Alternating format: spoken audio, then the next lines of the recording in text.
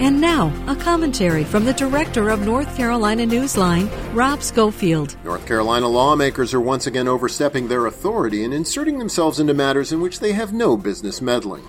Under House Bill 361, the private law firm Disability Rights North Carolina would be forced to submit 4 different reports to an array of legislative committees every year documenting its work. And this is a potentially huge problem.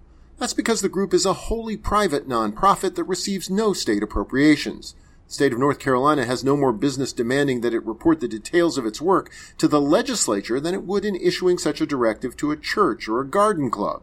And given that the group has repeatedly and successfully sued the state over its failure to serve people with disabilities, it's impossible to see the bill as anything other than an effort by lawmakers to intimidate a group that can be a thorn in their side. The bottom line, the state legislature may be very powerful, but it's not an all-powerful big brother. The bill targeting disability rights NC is way out of line. For NC Newsline, I'm Rob Schofield.